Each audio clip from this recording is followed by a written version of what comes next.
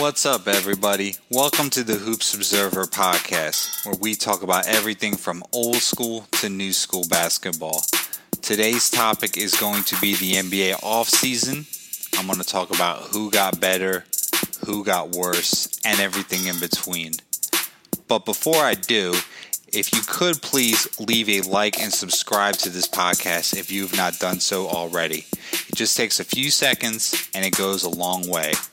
I look forward to bringing you more content in the future, so stay tuned. But for now, let's break down this offseason.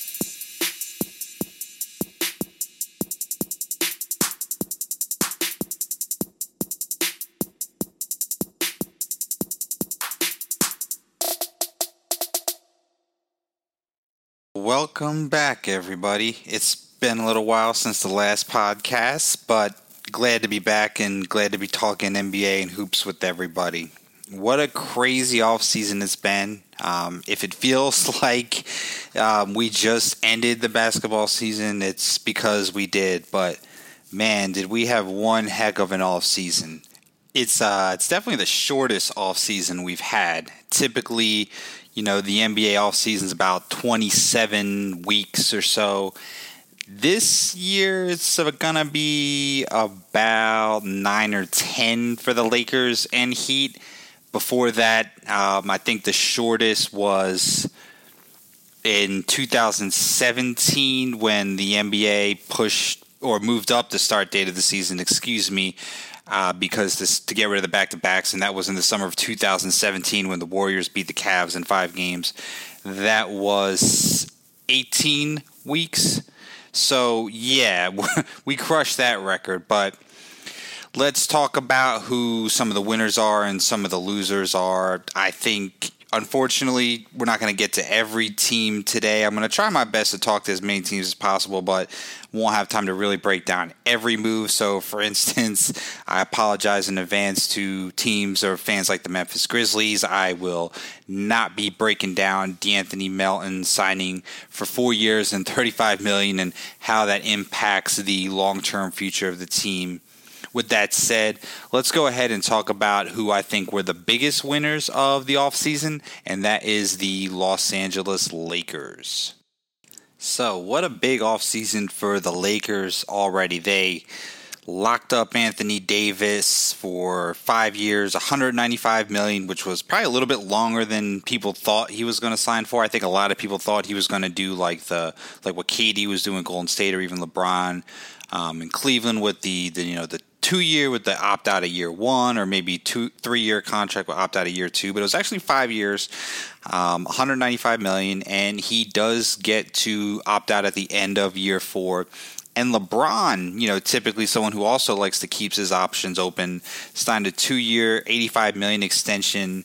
That'll keep him with the Lakers through 2023. So they're going to be there for a while. That's easily going to keep the Lakers in contention and make them one of the top teams. So they got to be feeling really good about themselves. Not to mention they added Dennis Schroeder. Montrezl Harrell was a big signing. Wesley Matthews. They kept Markieff Morris, Marc Gasol. Now, don't get me wrong. Losing Dwight, Rondo, and JaVale McGee is probably going to hurt them in certain ways. They're going to be a little bit of a different team. They don't quite have the athletic big men in JaVale and Dwight that they do now with Marc Gasol. And, Montrezl Harrell isn't quite the big man defender that Dwight and JaVale were. So maybe they'll miss that in the post. And obviously Schroeder and Rajon Rondo are just two completely different players. Rondo being such a veteran and Schroeder being a little bit more of a scorer, a little bit more of a gunner. So you will miss that. I do think that it was worth it for the Lakers to get Schroeder. I did see that, he was already on one of the interviews, on one of the podcasts, saying how he wants to be the starting point guard and not LeBron.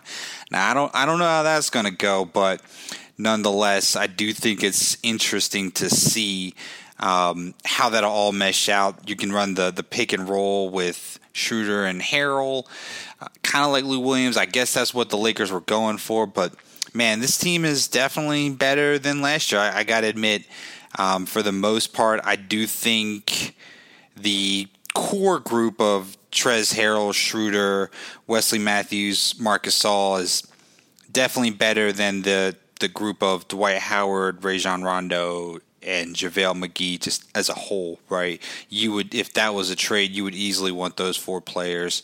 It gives the Lakers depth. Now, obviously, they're going to probably do a lot more load management with LeBron and even Anthony Davis to an extent, I'm sure, like we talked about already. It was a very short offseason. These guys are pretty much going to be playing an entire season on top of the bubble.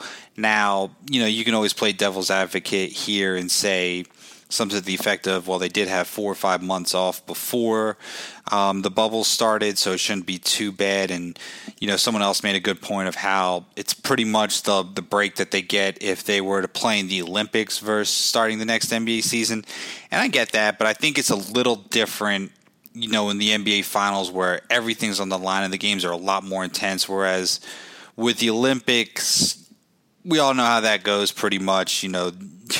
USA wins relatively easily when we're fully stacked. Now, we don't always win, as we've seen out in the past, but if we get pretty decent participation, then, usually it goes fairly easily for them. So this Lakers team, they're deeper. I do expect them to lean on Schroeder, Trez Harrell. You do kind of wonder where Kyle Kuzma fits in this now. Caruso is still coming off the bench. I'm sure he'll be fine, and his role is just kind of like a spark plug, kind of like a defensive stopper, and he gets at it, man. He plays the passing lanes. He makes big plays. I think he's going to be more confident. I think the Lakers as a whole are going to be more confident. They're going to be stronger just because of that championship experience. I think Anthony Davis is going to take the next step. I do think he's going to be a legitimate MVP candidate, might even be looked at during the regular season as the best player in the Lakers. Now, don't get me wrong, LeBron's saving his energy because come playoff time, he's going to be back in the driver's seat and try to get his 5th finals MVP and his 5th championship. But I do think during the regular season, you'll see a little bit more of LeBron load management, and rightfully so. This guy, gosh, as crazy as it sounds, he's already in his 18th season, so it's unparalleled what he's doing, and we got to give him a little bit of props for that. I do wonder if during the regular season, though, you'll see a little bit of a championship drop-off. A lot of times, with the exception of the Chicago Bulls, they went from 72 wins down to 69, which really wasn't even that bad of a drop-off. Other, quote-unquote dynasties have had championship drop-offs. The Warriors, when they first got Kevin Durant in 2017, did go from 67 wins, or did win 67 games, I should say. And then in the following 2018 season, they only won 58. The Shaq and Kobe Lakers won 67 games in the 2000 season. And then in 2001 season, which is also arguably their greatest team, especially during the playoffs, they only lost 1 game and had the record there.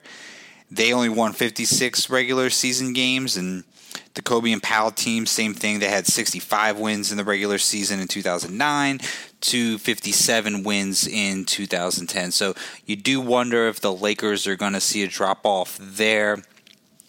But in all things being equal, a lot of teams, as we're going to talk about here, didn't really get better.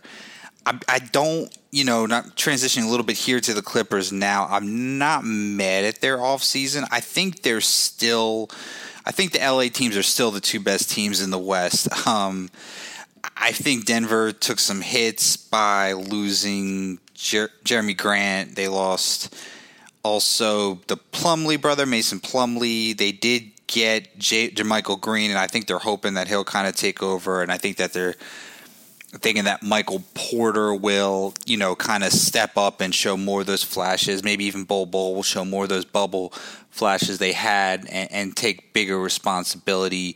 Maybe Jamal Murray shows that consistent leap because while Jamal Murray played great in the bubble, he didn't quite put up those numbers in the regular season, and you do wonder if that was just more of a trend because a lot of players, not just Jamal Murray, not calling him out at all, but a lot of players looked a lot better in the bubble than they did in the actual season prior to the bubble. So you do wonder if there's a little bit of the bubble effect. I even saw Dame Lillard was talking about it on an interview with Fat Joe, basically saying how in a way, it was easier for them because they were already at the arena. They got to go to sleep early. They didn't have to travel. They got their rest. So you wonder if no crowd, no fans, it's just kind of them shooting around. It's almost like a shoot around, but it's obviously more serious than that because the NBA championship was on the line. But going back to my point here, I do think, as they start to travel, and especially things with like COVID and everything else going on in the world, you do wonder if they'll be able to keep up those insane shooting rates that they were at, during the bubble. But back to the Western Conference overall. Now, I'll make another podcast detailing my standings, but long story short, I don't think the Clippers had as bad as an offseason as people make it out to be. Now, unfortunately, the Clippers didn't really address their main need, which was a playmaking point guard. From what I hear, they wanted Rajon Rondo really hard. I do like the addition of Serge Ibaka. Some people say he's a better player than Trez. In fact, some people say even Marcus Morris is a better player than Trez. I don't know about that because I think they're a little bit older and Trez Harrell's definitely a younger player. But I think they're different players. And what I'm getting at here is I think they're going to fit better. Serge Ibaka brings, veteran championship experience to the team. And Marcus Morris, he's definitely outspoken. He's a tough guy. And I think now that he's built a little more rapport with the team, he'll, be a little more comfortable taking that leadership role.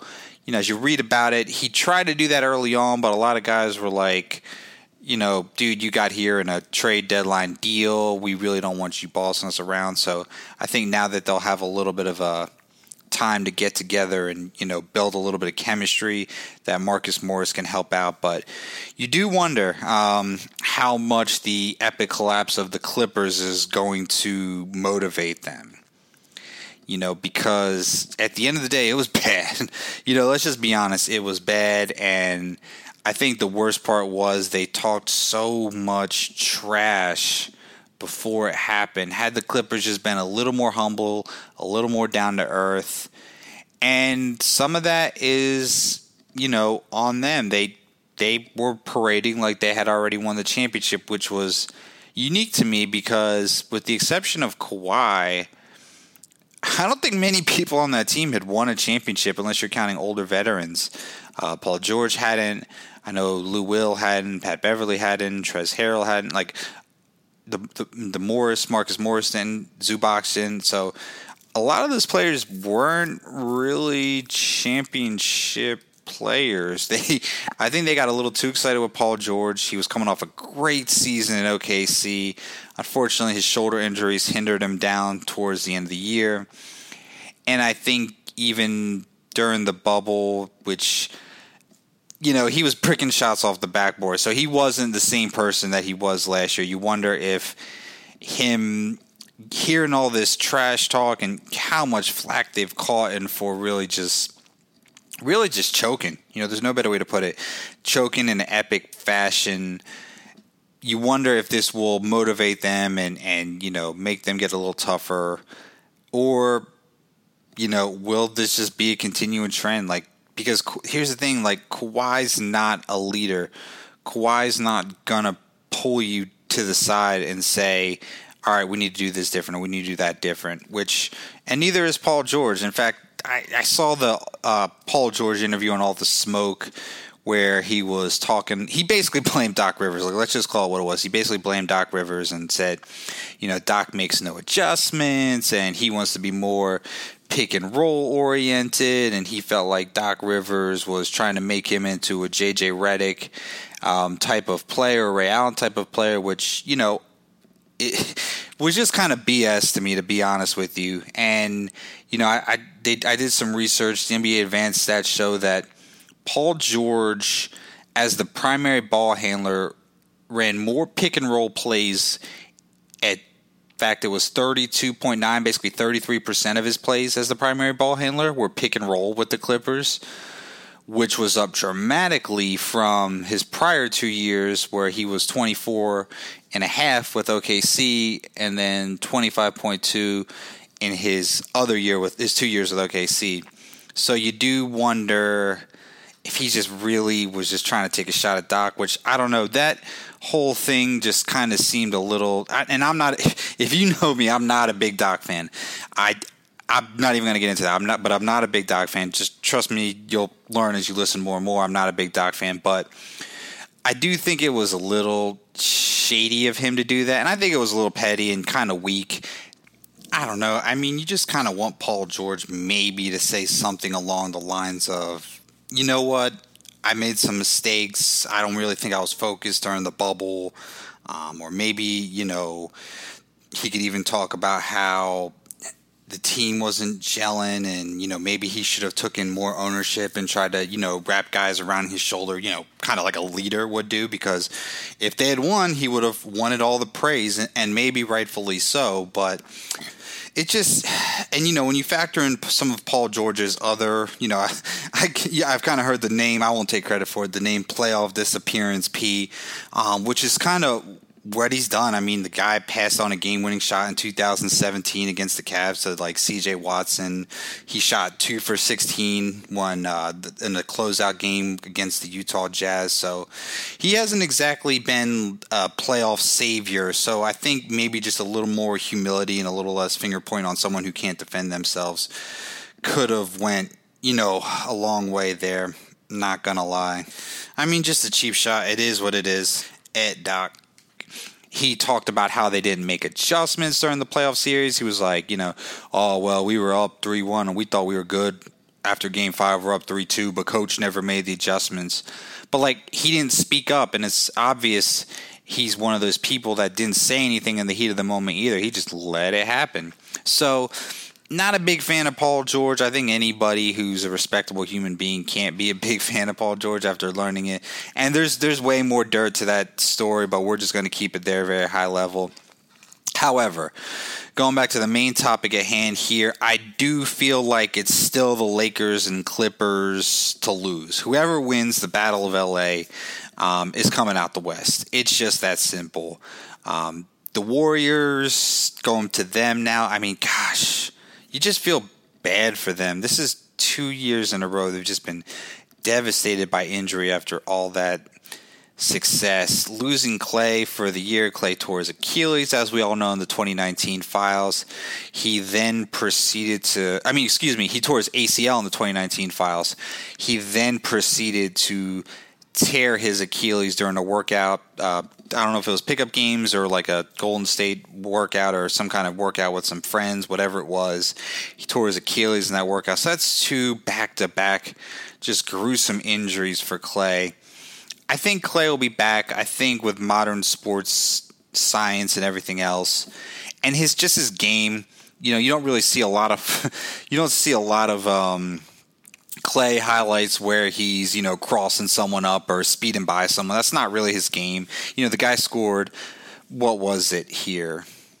If I'm not mistaken, it was 60 points on only 11 dribbles, which is insane. So I do think Klay's shooting will be there when he gets back.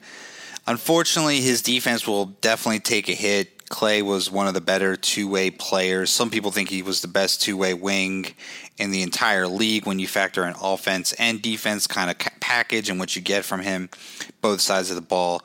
So that's going to hurt them. And, quite frankly, it's going to be tough for them to make the playoffs, I think, this year. Now, they did get Kelly Oubre, who I thought was a nice signing. Very similar, kind of a hustle player. They're going to run a lot, I think, with Golden State. They don't have the shooting, though. Oubre's not the shooter, and neither is Andrew Wiggins. Definitely not Draymond Green. And you're curious how Wiseman's going to fit into all this. Are they going to just, turn the keys over right away and try to make him a focal point? Or are they going to even go as crazy as to bring him off the bench? I think what they'll do is they'll definitely start Curry and Draymond, obviously, and I think Oubre and Wiggins. But then from there, you wonder if they're going to, bring Wiseman into the starting lineup right away, or they're going to maybe use another big that they have, like Eric Pascal or Kevon Looney as the big, and bring Wiseman off the bench. So It's an interesting mix-up they have. I mean, I'm not mad at it. They got a lot of hustle guys, so they'll definitely be running up and down the floor, but that shooting is just not there compared to, I mean, don't get me wrong, you're talking about Klay Thompson and Kevin Durant to Kelly Oubre, Andrew Wiggins, and Kent Bazemore. So yeah,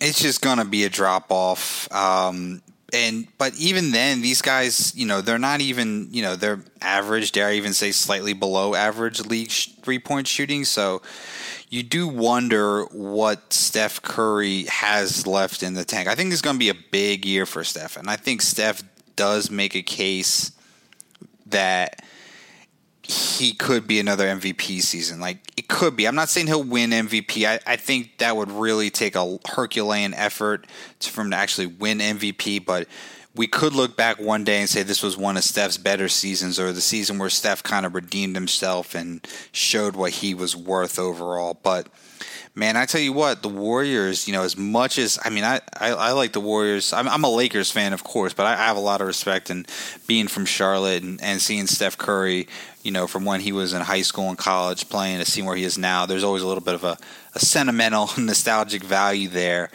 But man, it's going to be tough in the West for them to realistically say they're a lock for the playoffs. I honestly, I can't right now.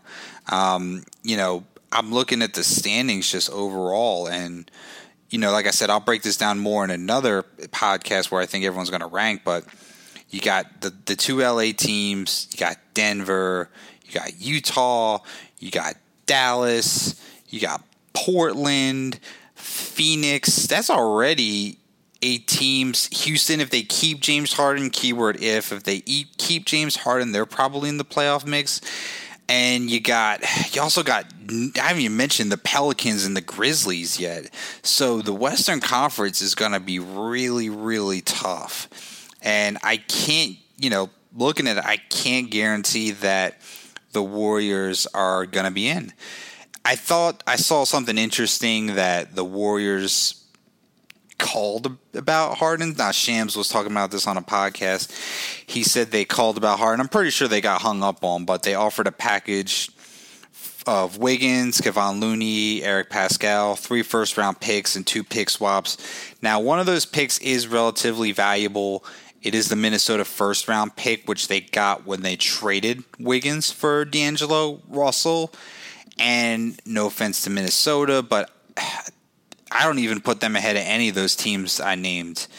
And so I can't quite say that the Warriors will make it. And I do think that Minnesota pick will be valuable. I think it'd be interesting if Golden State, after all those years of battling the Rockets, were the ones to acquire James Harden, because I think most likely he's gone.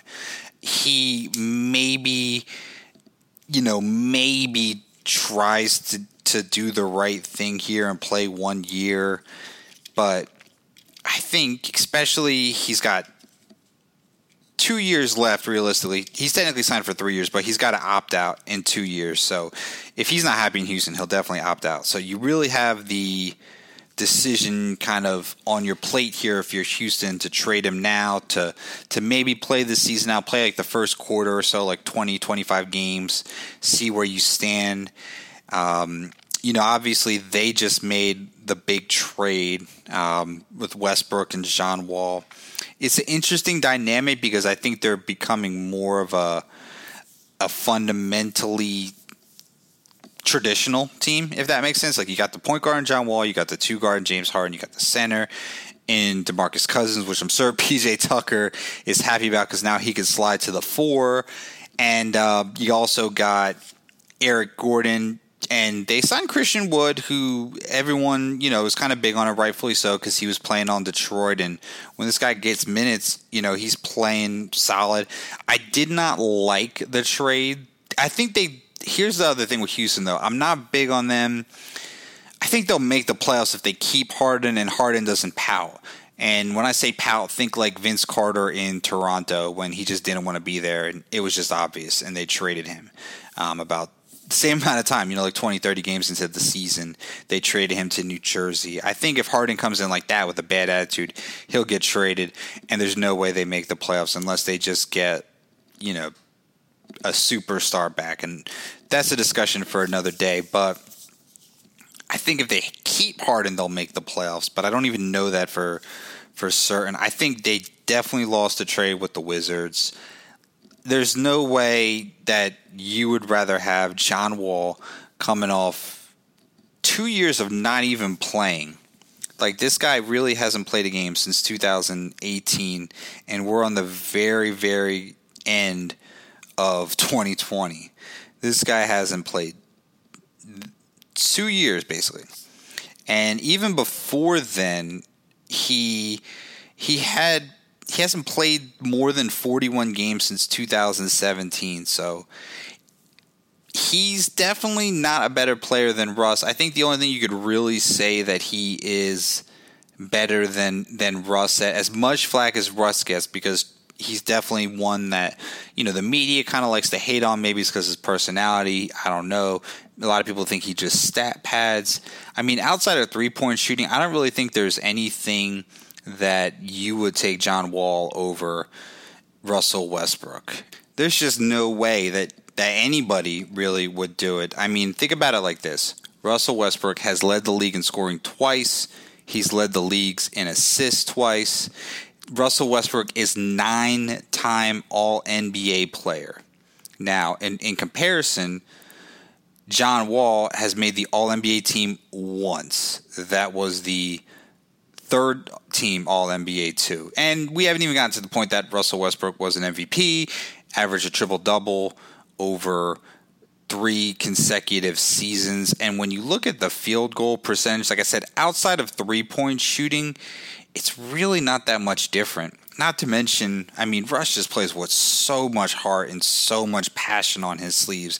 There's just no way that if you take John Wall's best season, which was 2017, and I will take Russ right now over prime John Wall. Like, not even prime Russ. I'm talking about like Russ right now, today, if he had to put on the shoes and you could go back in time and get me 2017 John Wall. I would take Russ, no doubt about it.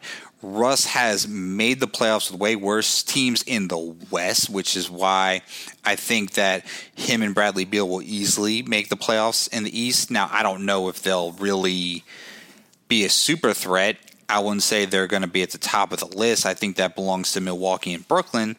But not only has not only has Russell Westbrook taken worse teams to playoffs in the West with nobody, he's now got Bradley Beal.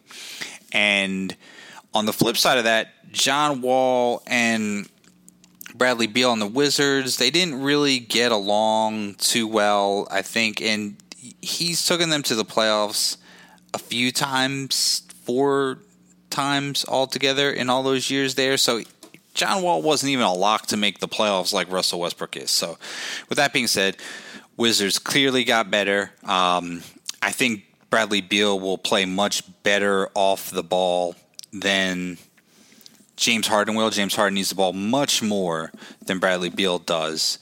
I saw somewhere that James Harden prefers to play with John Wall. I don't buy that one bit. I don't know if that's like John Wall's agent spinning that. I don't know if that's someone from the Houston Rockets spinning that, but there's no way that you would want to play with Russell Westbrook. That you would want to play with John Wall over Russell Westbrook. So no offense to John Wall, because I think John Wall's great. And it kind of comes off like I'm ragging on him here, but I just want to reiterate that I feel like the Wizards won that trade. I do wonder, because John Wall didn't want to play second banana to Bradley Beal. He's going to have no choice in Houston but to play to James Harden. But you do wonder, John Wall, one of the reasons why he and Bradley Beal didn't always get along is John Wall just needs the ball a lot too.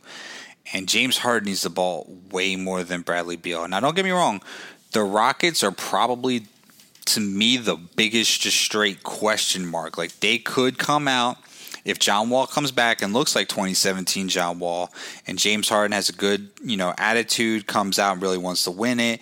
DeMarcus Cousins, which was another interesting signing, comes out and looks about as close to his old self as possible, you could be looking at a team that's fighting for home court in the West. Not better than 2 LA teams, but other than that, it's pretty big free-for-all. But I didn't like that trade for them.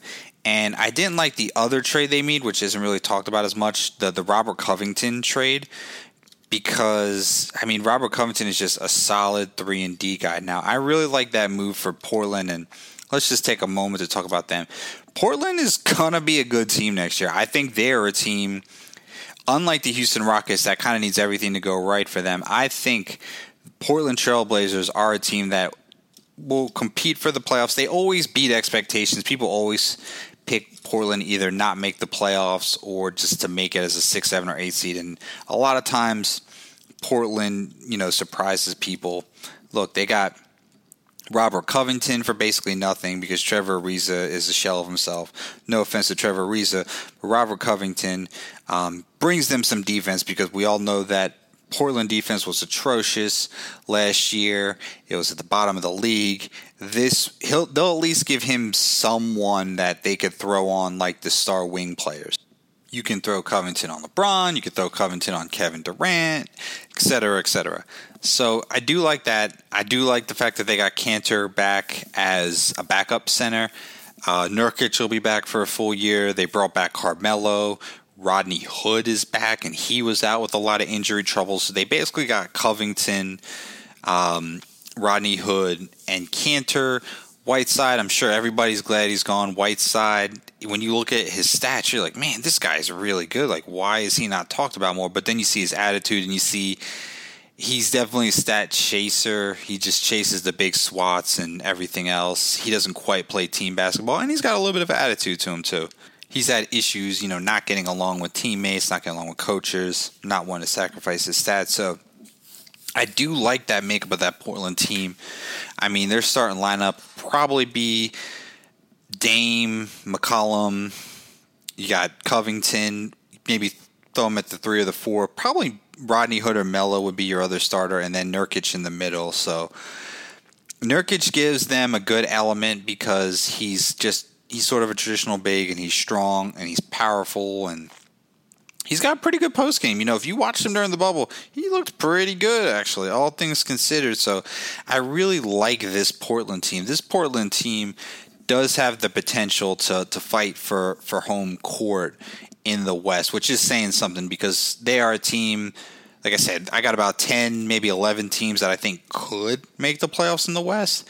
And then I got about like 5 or 6 that I think are definitely making the playoffs. Portland is one of those teams that I think is definitely making those playoffs, barring a catastrophic injury. And we haven't even talked about Dame Lillard, who's going to be back and he's going to be ready to play. I just really like that lineup. Gary Trent Jr. was kind of becoming a star in the bubble as well as one of their offense off the bench. I mean, that guy was shooting the lights out of the ball. And, because of that, Portland's definitely a team to keep an eye on in the playoffs. Another team in the West, and I promise we're going to get to the East here soon. I just want to wrap up like one more topic on the West. Another team to keep your eye on is the Phoenix Suns. I just want to say I really like their moves too. Getting Chris Paul for Ricky Rubio, I mean, and some other assets. I mean, come on. And Jay Crowder, I really like that Jay Crowder signing. That's a little bit of a sneaky signing. And Dario Saric, I like Dario Saric as well.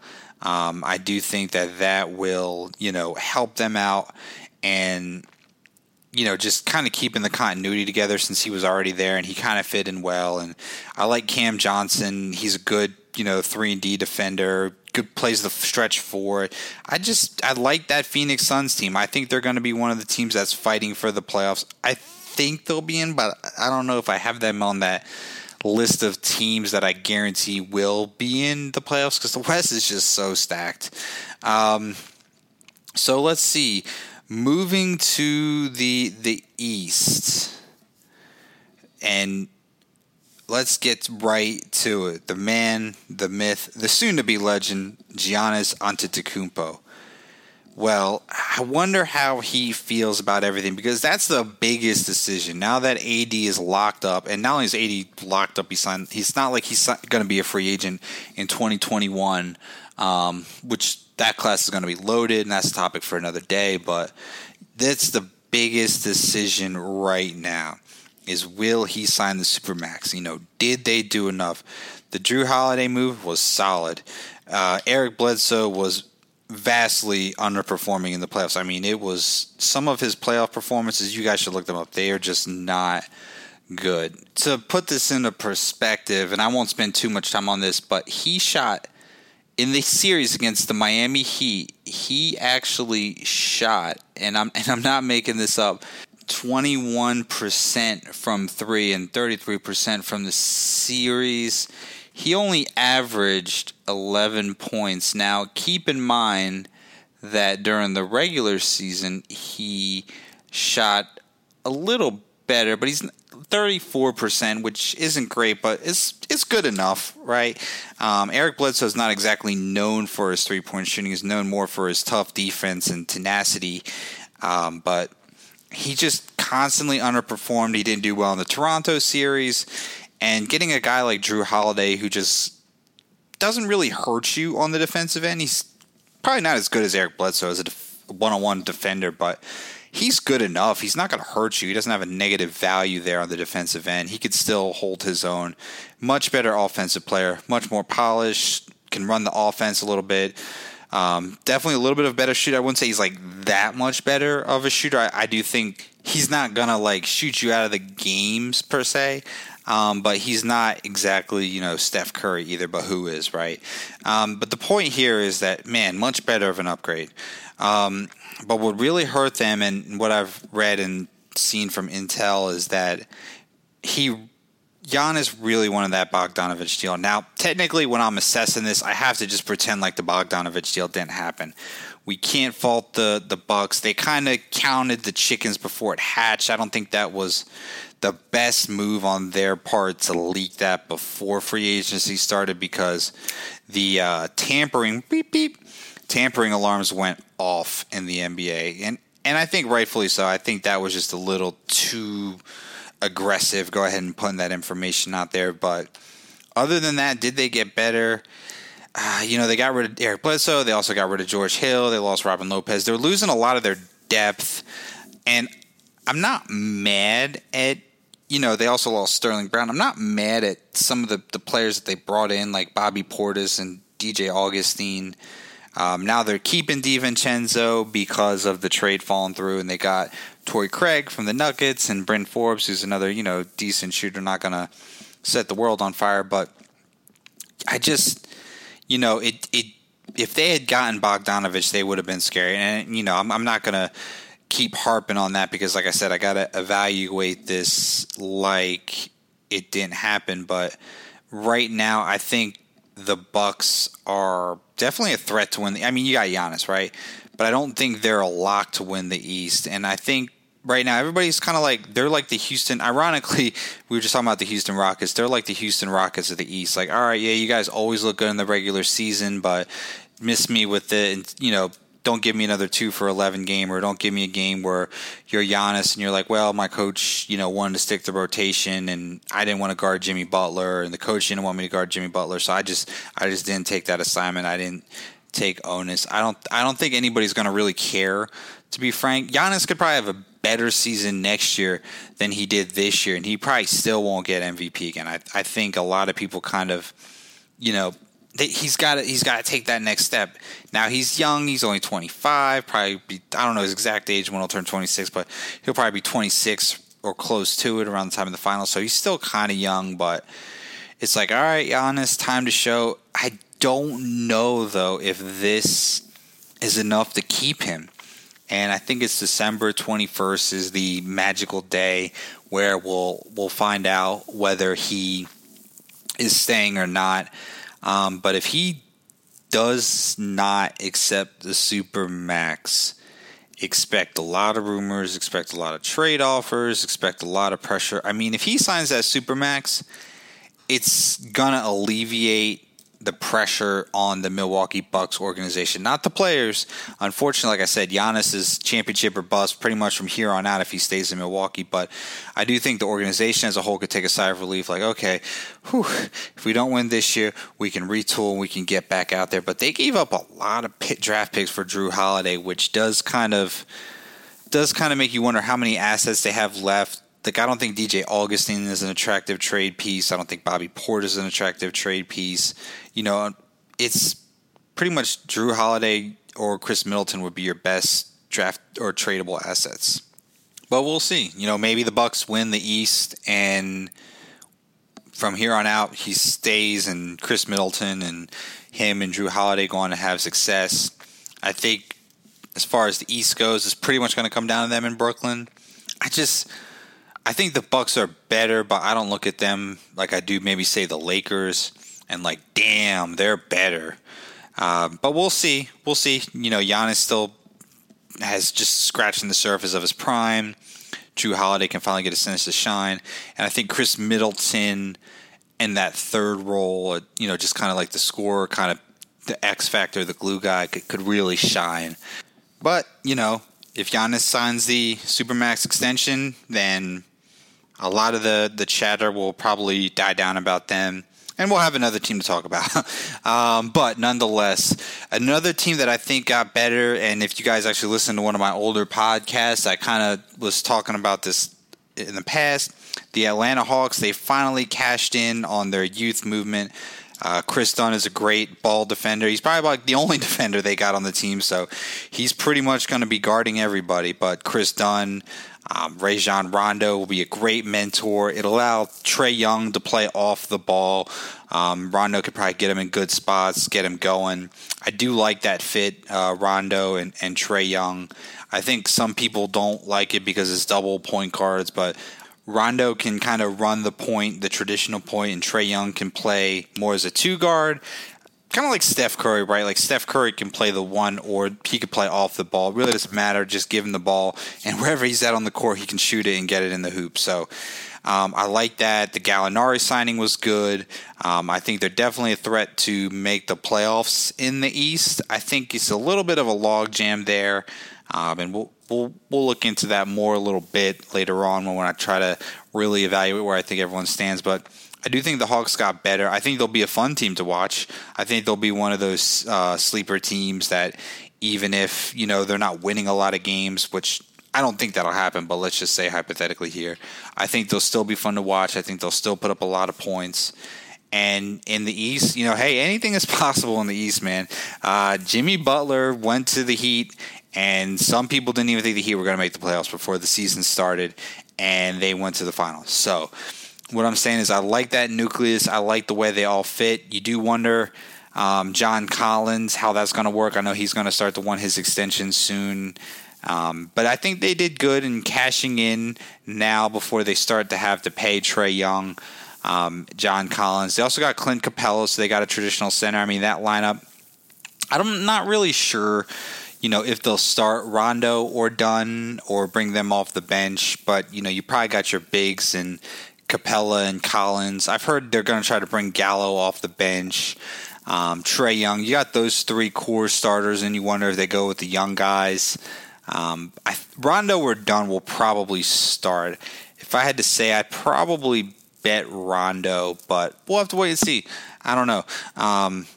Just kind of hypothetically speaking there, but the Hawks are definitely going to be a team on the rise in the East. Definitely would not be surprised if they make the playoffs. Definitely wouldn't be surprised if they put up a lot of points and make some noise this year. And another team that I think got better in the East are the Philadelphia 76ers. I like the moves that they made. I like even though you basically traded Al Horford for Danny Green, which on paper, you know, seems a little odd, right? Like you don't think it would get better.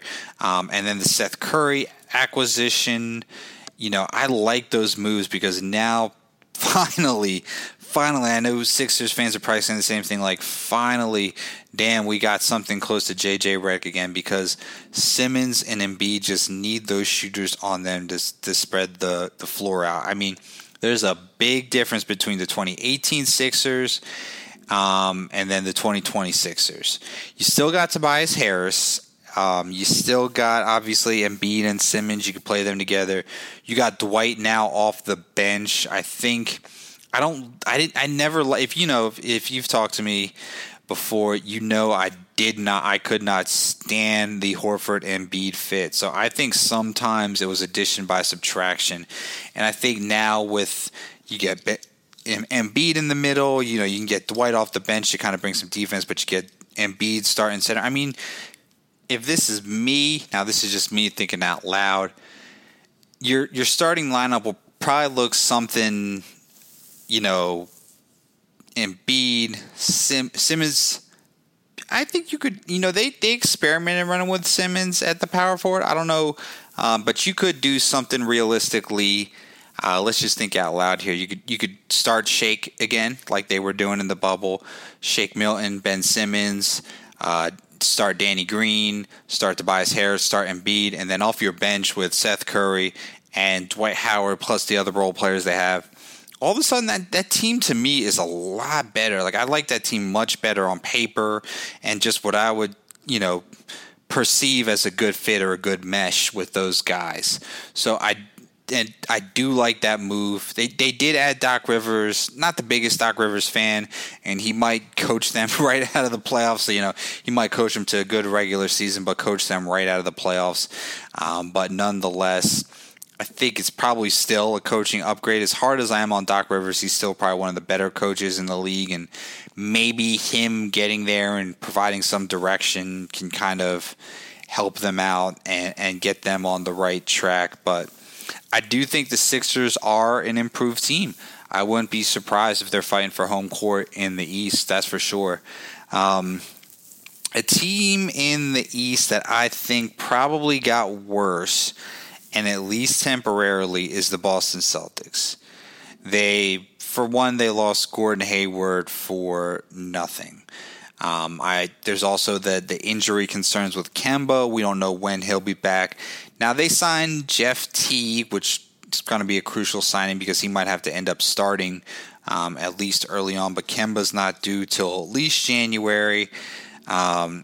They lost Gordon Hayward for nothing. Now, one could argue that they never really had Gordon Hayward because 2 out of his 3 years there in Boston, he was pretty much just bogged down by injury issues. So maybe you could kind of use that as a counter argument, but still, I think that was a tough loss for them.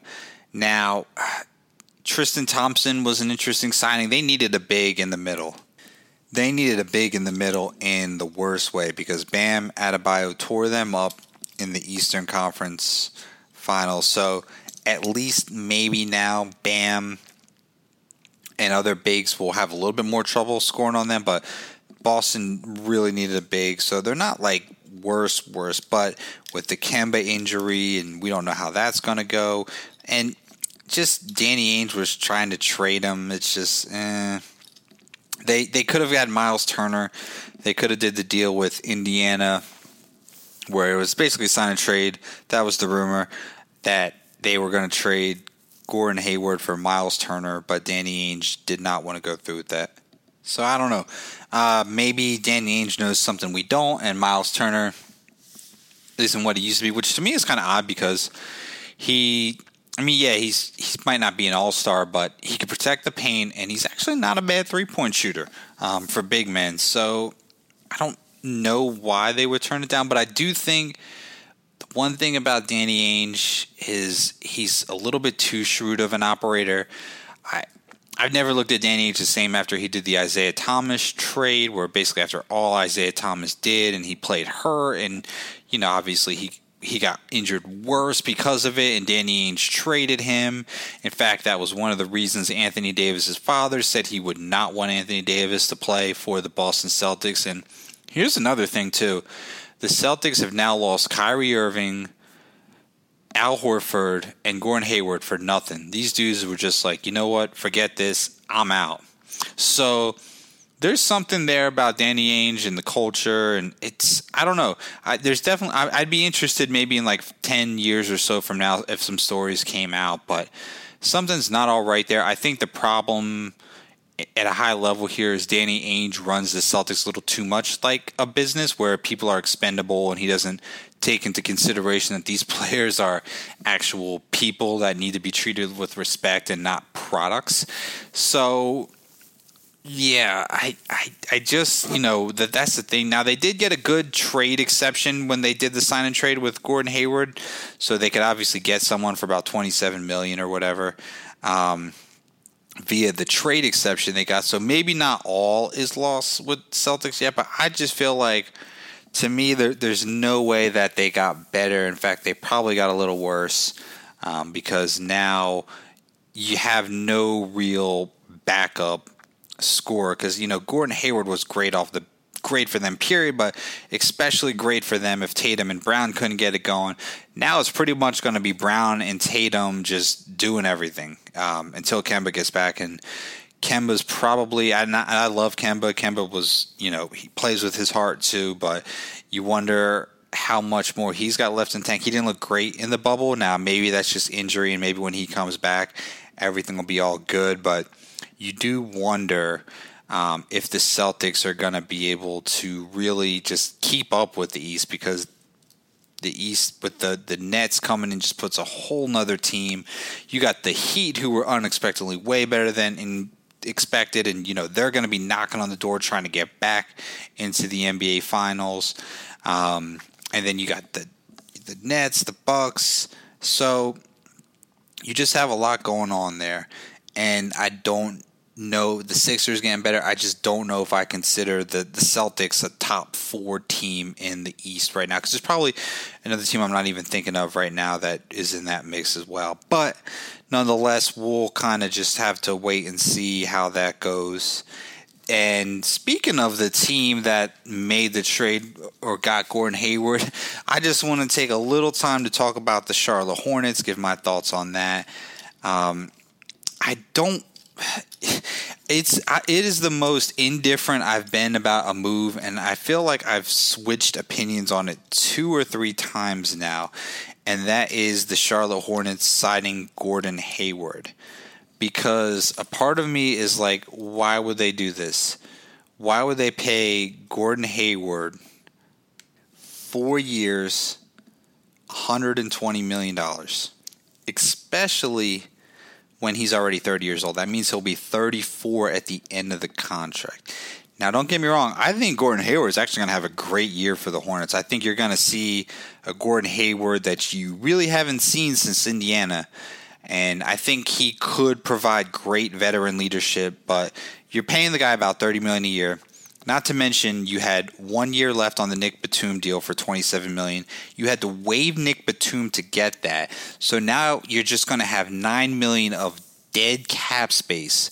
To put that into perspective, Serge, Trez Harrell, and Tristan Thompson all signed for about 2 years, $19 million. You basically have a player of that caliber, salary-wise, just not on your team. You got $9 million, and nobody's taken up counting against your salary cap. So you're essentially paying Gordon Hayward $39 million the first 3 years of that deal. Like, whew, that is tough when you really look at it from the salary cap perspective. You also got LaMelo Ball now, and you wonder, like, all right, do they want Gordon Hayward to come in and kind of be a leader and sort of like a pseudo mentor figure to LaMelo Ball? Especially as LaMelo gets up and running, because LaMelo's going to be gunning. If you have watched or read anything about LaMelo Ball, this dude is a gunner.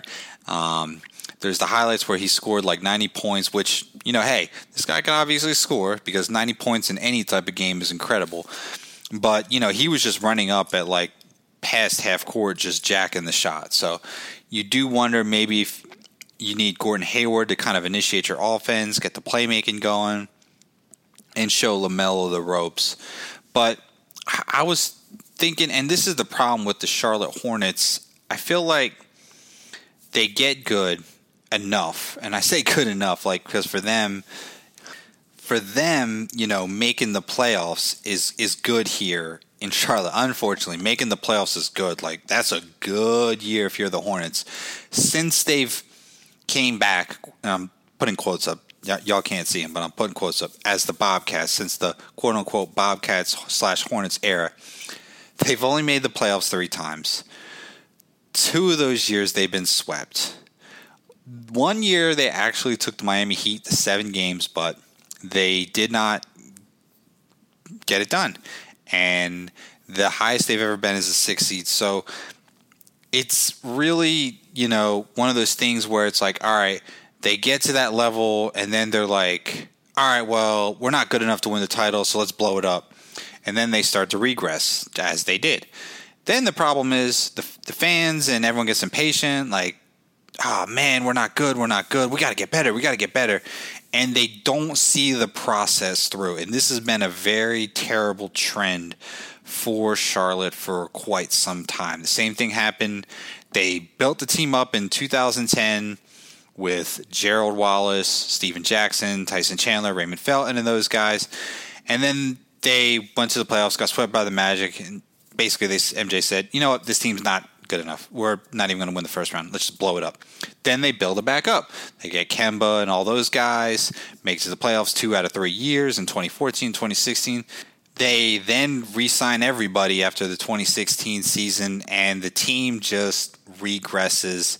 They also let key players go. Like, you guys know, if you know me, I really like the way Jeremy Lin and Kemba Walker played together. They let Al Jefferson go, who was basically the person, with the exception of Kemba, that put the Bobcats/Hornets back on the map when he signed in 2013. So they do that a lot, and I think they just get impatient. They're like, "Oh man, we got to get better. And they put these little Band-Aid moves. So I'm not big on it. I think, looking from an unbiased perspective, I think it would have been better if the Hornets kind of just took a year or two to not, for lack of better terms, trust the process, so to say, and just get LaMelo Ball, get another good draft pick, get a couple more good role players here and there, and just build the team organically. This Gordon Hayward move screams like, hey, we want to make the playoffs. And I even with the Gordon Hayward move, I can't guarantee that they'll make the playoffs. Like, I think there's a lot of there's probably about 10 teams in the East just on paper that I'd put over them. I really would.